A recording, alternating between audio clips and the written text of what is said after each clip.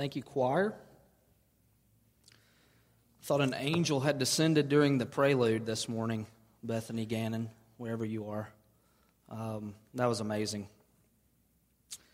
So if you're visiting with us, I'm not the senior pastor. The senior pastor was the goofy guy doing announcements earlier. This good-looking guy right here is the youth pastor, okay? So at the end of the sermon, if you're thinking, not coming back to this place, do come back because I don't preach every Sunday, which probably we're all thankful for. There's lots and lots of verses that we're going to go over this morning, which is kind of odd for us. Usually we just take one passage, we look at it, we kind of exhaust it. But this morning I'm taking you from Genesis to Revelation for a purpose. All those verses we're going to look at, all those passages are on the back of your bulletin. So, or it's not your bulletin, but on the back of the praise songs in your bulletin. So that way you don't have to flip and look, and we don't have to do like Bible drills, that sort of thing.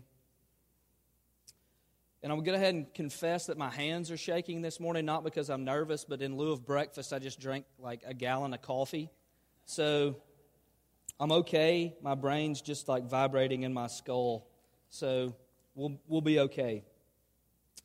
For those of you that know me, know that before I came here to take this job, I taught English for 7 years at Fort Payne High School up in Northeast Alabama. And for most of those years, I taught British literature to 12th graders. And we looked at this one particular poem, and I'm going to read part of that this morning. And I know when somebody mentions reading poetry, there are some people who are like, yes, poetry. And there are some people like, yes, I can take a nap. But I want you to pay attention because I think this is really going to set us up for understanding what God is teaching us, Genesis to Revelation. This is a poem by T.S. Eliot, who was American-born but spent most of his life in England. This poem was written in around 1922, and one critic describes it this way. It's a long, complex poem. We're just reading one section, so don't panic. About the psychological and cultural crisis that came with the loss of moral and cultural identity after World War I. So this poem is not a happy poem.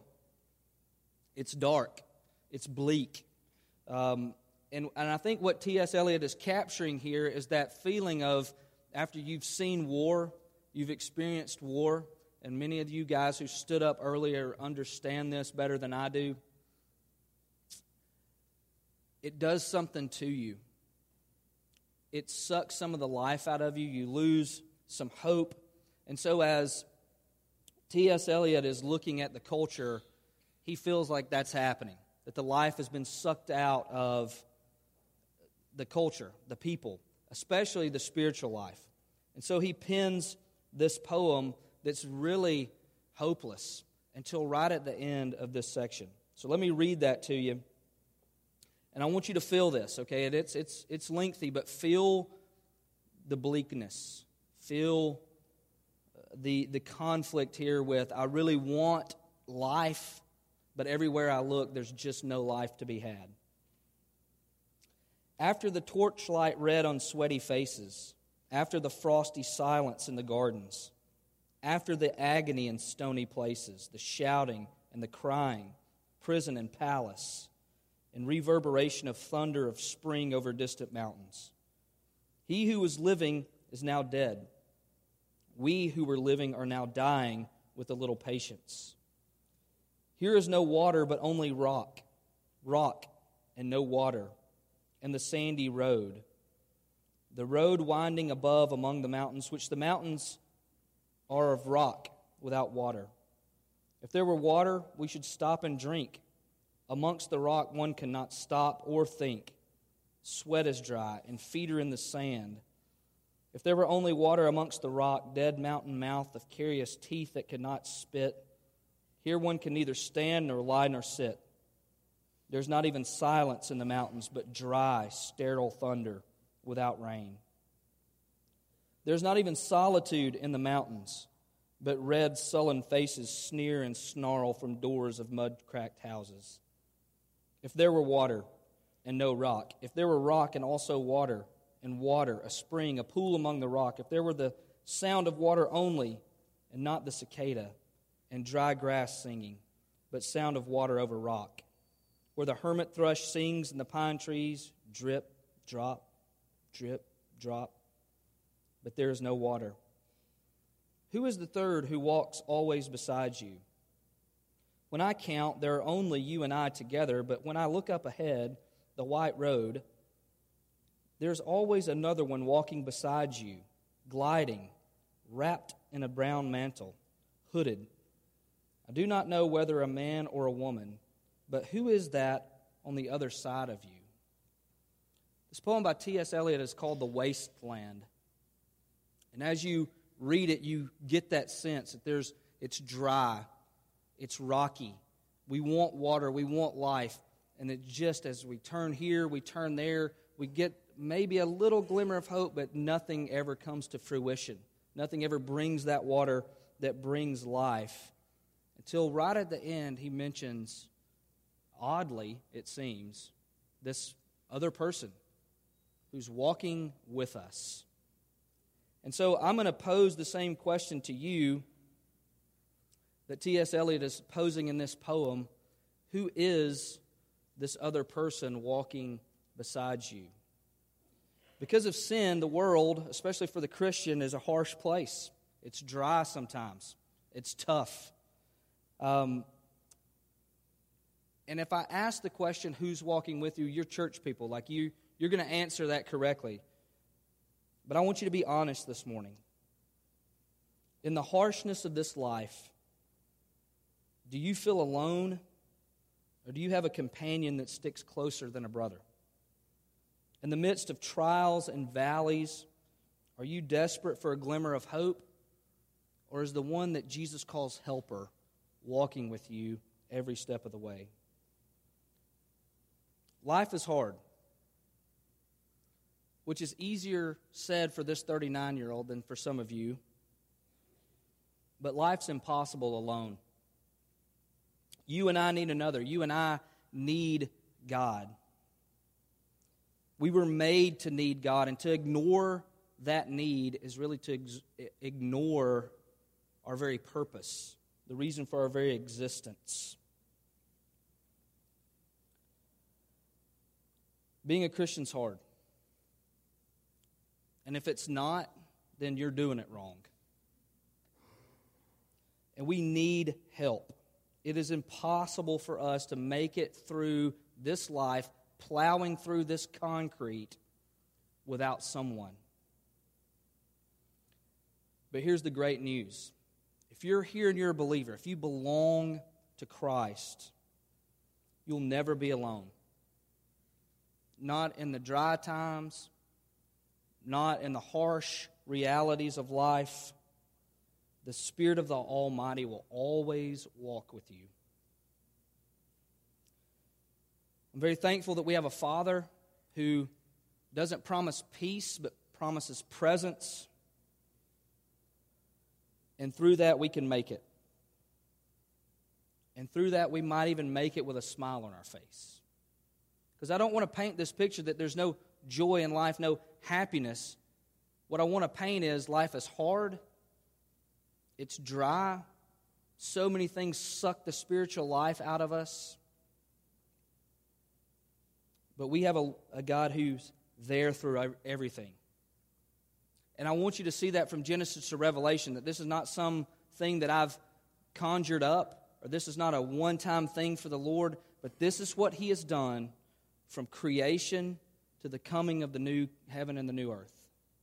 This is who God is. It's a God of presence, regardless of circumstances. Now, the idea for this sermon came from a book by Nancy Guthrie called Even Better Than Eden. And so, I say that for a couple of reasons. One, if you want to just take a nap and go read that book. Sleep now, pick the book up later, you're going to be great, okay? But also just to understand that other people see this in Scripture, okay? And so as we work through all these passages that we're going to look at, I want you to be reminded of the one who's walking through the wasteland with you. Creation's beautiful, okay? And that's not what I'm referring to when I say wasteland. But when you start years and years of trying to walk through this life, pursuing Christ, it gets dry, it gets hard. You come up against questions that you can't answer. You come up against circumstances you're wondering, what in the world are you up to, Lord? I know a lot of you. I know your story. I know that there are some of you enduring very difficult hardship right now. Some of you are about to begin a journey that scares you to death. Some of you are in the midst of something ugly that nobody else knows about. You have no idea how the Lord's going to get you through it. And so I pray that these passages we're about to look at will encourage you to keep walking faithfully in the peace and joy of God your Father. Okay, so here's the one thing I want you to take away today. One point. If you're a Christian, then there is one who walks with you on your best days and on your worst days. There's one who walks with you when you get it right. There's one who walks with you when the wheels fall off. And how do we know this? Because of God's breathed word tells us this is true. That He's not just going to be with you on the mountaintops. He's not just going to be with you on the good days. He is with you every step of the way, even to the ends of the earth. So let me pray, and then let's dive into Genesis. Father, thank you for this opportunity. Holy Spirit, would you speak through your word?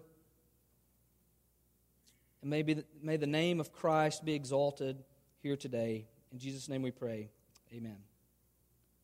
All right, so let's look at this first passage in Genesis. I think this is pretty interesting. Never really thought about this before until reading Nancy Guthrie's book. But I'm going to read Genesis 1 through 2. In the beginning, God created the heavens and the earth. The earth was without form and void, and darkness was over the face of the deep. And the Spirit of God was hovering over the face of the waters. Now, this is hard for me to comprehend, because I think when something is created, something is formed, all my mind has is it has to have a form, right? It has to look like something. But the Bible says it's empty. It's lifeless. That it's really uninhabitable. Okay, and there's no sin here. It's just the way that it was made at the beginning. But the Hebrew translated here in Genesis 1 and 2 literally means it's a wasteland and it's empty. It's nothingness. It's dark. And there's no life. Now think back to what T.S. Eliot just said. Walking through this life, do you feel that sometimes? Do you feel the darkness? Do you feel the nothingness at times? Do you feel the lack of life? But right there in that moment, here's the good news. Here's the hope. The Spirit is hovering right there in the midst of that. In the midst of the darkness, in the midst of the nothingness, in the midst of the uninhabitable wasteland that has been created, the Spirit says, I'm ready to do something beautiful. And maybe you're here and that's your situation. It's dark, have no idea what's going to happen. But if you are Christ's, if you belong to the Heavenly Father, the Spirit is with you, waiting to transform that darkness, that nothingness, that lack of life into something beautiful. And we see that, right? I mean, the next few verses after this are creation. And it's amazing. I mean, the sun, the moon, the billions of stars, which the psalmist says God named every single one. The oceans that we haven't even fully explored yet. The mountains, Antarctica. I mean, it's crazy to think about all that God created and the beauty that came out of this void. But that's not a one-time thing, right? I mean, that's not God. He's not a one-hit wonder where we did creation and then we just step back and you're just on your own from that point. No, He's with us. Taking those voids, taking that ugliness, creating something beautiful. Not only did he do that in creation, he did that for his children. He did that for Israel. Look at Deuteronomy 32. And if you want to turn there, I'm going to read verses 9 through 13. But remember, all these are on that handout. So we come to Deuteronomy 32. This is labeled in my Bible as Moses' song. He's nearing the end of his life, and he's kind of recounting Israel's history. And he starts by talking about how faithful God is. And as you're reading, you're hoping like Israel's going to respond, like, God has been really faithful. Come on, Israel, be really faithful in return. But that's not the case. As a matter of fact, Moses starts with the faithfulness of God, and then he changes gears, and he starts talking about how sinful Israel is. I want to pick up in verse 9 and read verses 9 through 13.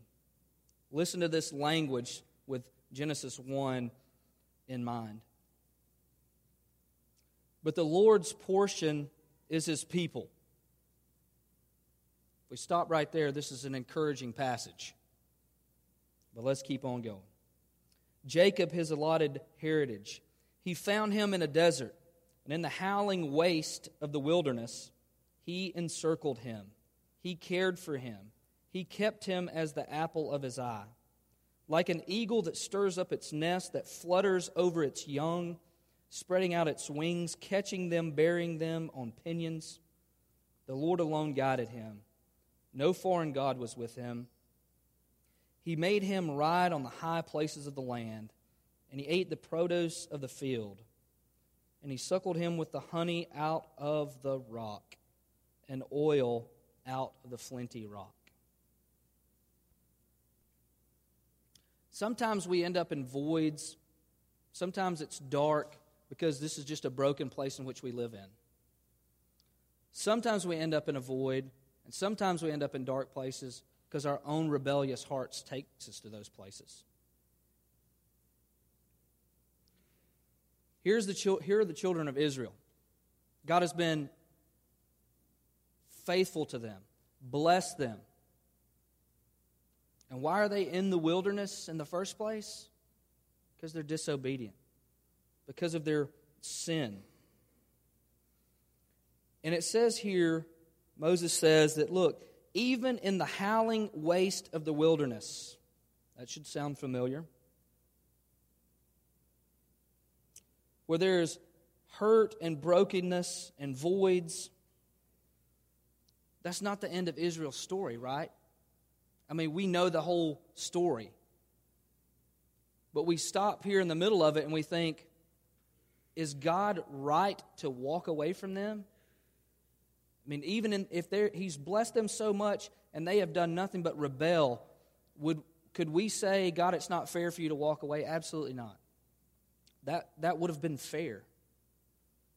How about just pouring wrath out on these rebellious people? Would that have been fair? It seems fair. But here's what God did. With Israel, rebellious in the middle of their sin, Israel, listen to these words. God encircled them. He cared for them like an eagle that flutters over its young, like the Spirit hovering over the waters. He doesn't condemn them. He doesn't pour out His wrath. It says He led them to a high place where they ate produce and honey. And not honey from a honeycomb, honey from a rock. In the hard harshness, God pours out blessing. He rescues His people. This is our story. You and I are part of Israel. God takes their hopelessness in that wilderness and He turns it into an outpouring of His blessing. And like I said, you may be here and you may have tons of wilderness that you're dealing with. Health, money, family. There seems like no way out. But church, listen, if you belong to the Lord Jesus Christ, even in the midst of your wilderness, even in the midst of a wilderness caused by a broken world, even in the midst of a wilderness caused by your rebellious heart, God encircles you. He cares for you. He promises to rescue you. Folks, that's the story of grace. You don't deserve it. I don't deserve it. But that's what we get. Because our God is good. How do we get that? Let's look at Matthew chapter 3. Because several hundred years after these words of Moses were written down, God would send one, the truth, the life, who's going to radically change the wilderness forever. We pick up with the story in Matthew 3. This is John the Baptist. Get a picture of the herald. It says, in those days, John the Baptist came preaching in the wilderness of Judea. Repent, for the kingdom of heaven is at hand. Now don't miss that. Where is he preaching? The wilderness. For this is he who was spoken of by the prophet Isaiah when he said, the voice of one crying in the wilderness, prepare the way of the Lord, make his paths straight. So here we are again in the wilderness, and John the Baptist is saying, don't worry about the wilderness, there's one coming. Get ready. He's going to take your nothingness and he's going to fill it till you overflow. Get ready. He is going to be everything in the midst of your void. John the Baptist so understands what's about to happen, that there's about to be radical change, radical hope, that he says, this is such great news, this is such an unbelievable Savior. I'm not even worthy to bend down and tie his shoelaces. And so King Jesus is heralded by John the Baptist in the midst of the wilderness. This morning, even if you're in the midst of a mess, a wilderness, a wandering away from God, it's my prayer that you'll hear the herald calling out, come to Jesus. Changes everything. Jesus comes to this earth, he's baptized, and then look at the beginning of Matthew chapter 4, verse 1. Jesus was led up by the Spirit, and where did he go? Right into the middle of the wilderness, to be tempted by the devil. Folks, he knows about the wilderness. He knows about the brokenness. He knows about the aches of the heart. He knows about those things that keep you up at night. He knows about those things that you have to hide from everybody and just cry about. He knows those things. He entered into those to save you, to rescue you, to bring you to our Heavenly Father. I mean, just think of all the aches and pains. He was hungry in Matthew chapter 4 after the temptation. John 4, he's thirsty, he's exalted, he sits down by a well to rest. He's betrayed by Judas. He's abandoned by his closest friends. He's even abandoned by his father at one point on the cross. He has to look death square in the face when his best friend Lazarus dies. And of course, when he suffers his own horrific death on the cross, he knows the pain physically, emotionally. He knows anxiety. He knows worry. He entered that for you. To bring glory to his Father and to rescue you from yourself. To rescue me from my rebellious heart. He knows. And I wish T.S. Eliot was here so I could say, this is the one you see walking with you. He walks beside you as a sympathetic friend. He sent the Spirit to hover over you, to live in you, to bring you hope, and to give you peace even if you're in the midst of the most awful wilderness you've ever experienced. Church, hear this. There is no conceivable wasteland that you will ever enter where God is not there. You cannot think up or create a scenario. If you are His, if He has His grip on you, you will never enter a moment, a circumstance, whether that's because of this broken world or of your own sinful heart, you will never, ever experience any of those moments without the presence of the Creator. You can't wander to a place where God is not. You can't dig a hole deep enough where God is not. He took a dark, void wasteland and He made it into something that's unimaginably beautiful. I mean, go stick your feet in the salt water and look out across that vast ocean and watch that sun go down.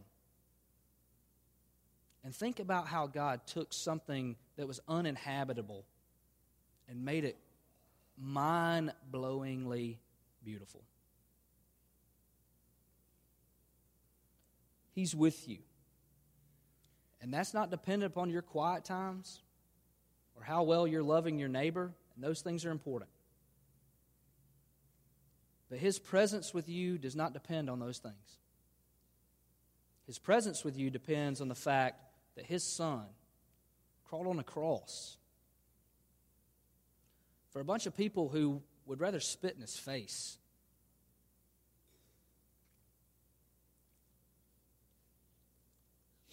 And He died so you could know your Creator, so you could live with Him, so you could commune with Him. And what's amazing is that with usness, and that's a word I made up, by the way, that with usness that we currently experience is just a taste of the new heaven and the new earth. Let me read this last passage in Revelation. This is where it gets really good, okay? John writes, "Then I saw a new heaven and a new earth. For the first heaven and the first earth had passed away, and the sea was no more. And I saw the holy city, New Jerusalem, coming down out of heaven from God, prepared as a bride adorned for her husband. And I heard a loud voice from the throne saying, Behold, the dwelling place of God is with man. He will dwell with them, and they will be His people. And God Himself will be with them as their God. And He will wipe away every tear from their eyes. And death shall be no more. Neither shall there be mourning, nor crying, nor pain any more, for the former things have passed away." There's a lot about this world that causes tears. A lot. But folks, sometimes tears don't need theology. Tears don't need counseling, and tears don't need rebuke. Sometimes tears just need somebody. Nothing wrong with any of those things. But you and I need somebody. We need the presence of our Father. There are countless times where my kids have cried and had issues that I couldn't fix. But it brought them great comfort for me just to hold them. Your Father doesn't have that kind of problem. Not only can He hold you, He can fix everything. Sometimes He doesn't do that, though. Sometimes He doesn't fix everything. Sometimes He does. Regardless, though, He will never, ever stop holding you. I mean, if He gave His only Son to die for you, why will He not give us all things through that same Son? And one of those things that He gives us, the greatest thing He gives us, is Himself. That's true now. That's true forever. You will, if you are in Christ, you will never know a day without the presence of God. And one day it's going to be awesome, because your faith is going to be reality, and you're going to be looking at Jesus square in His face.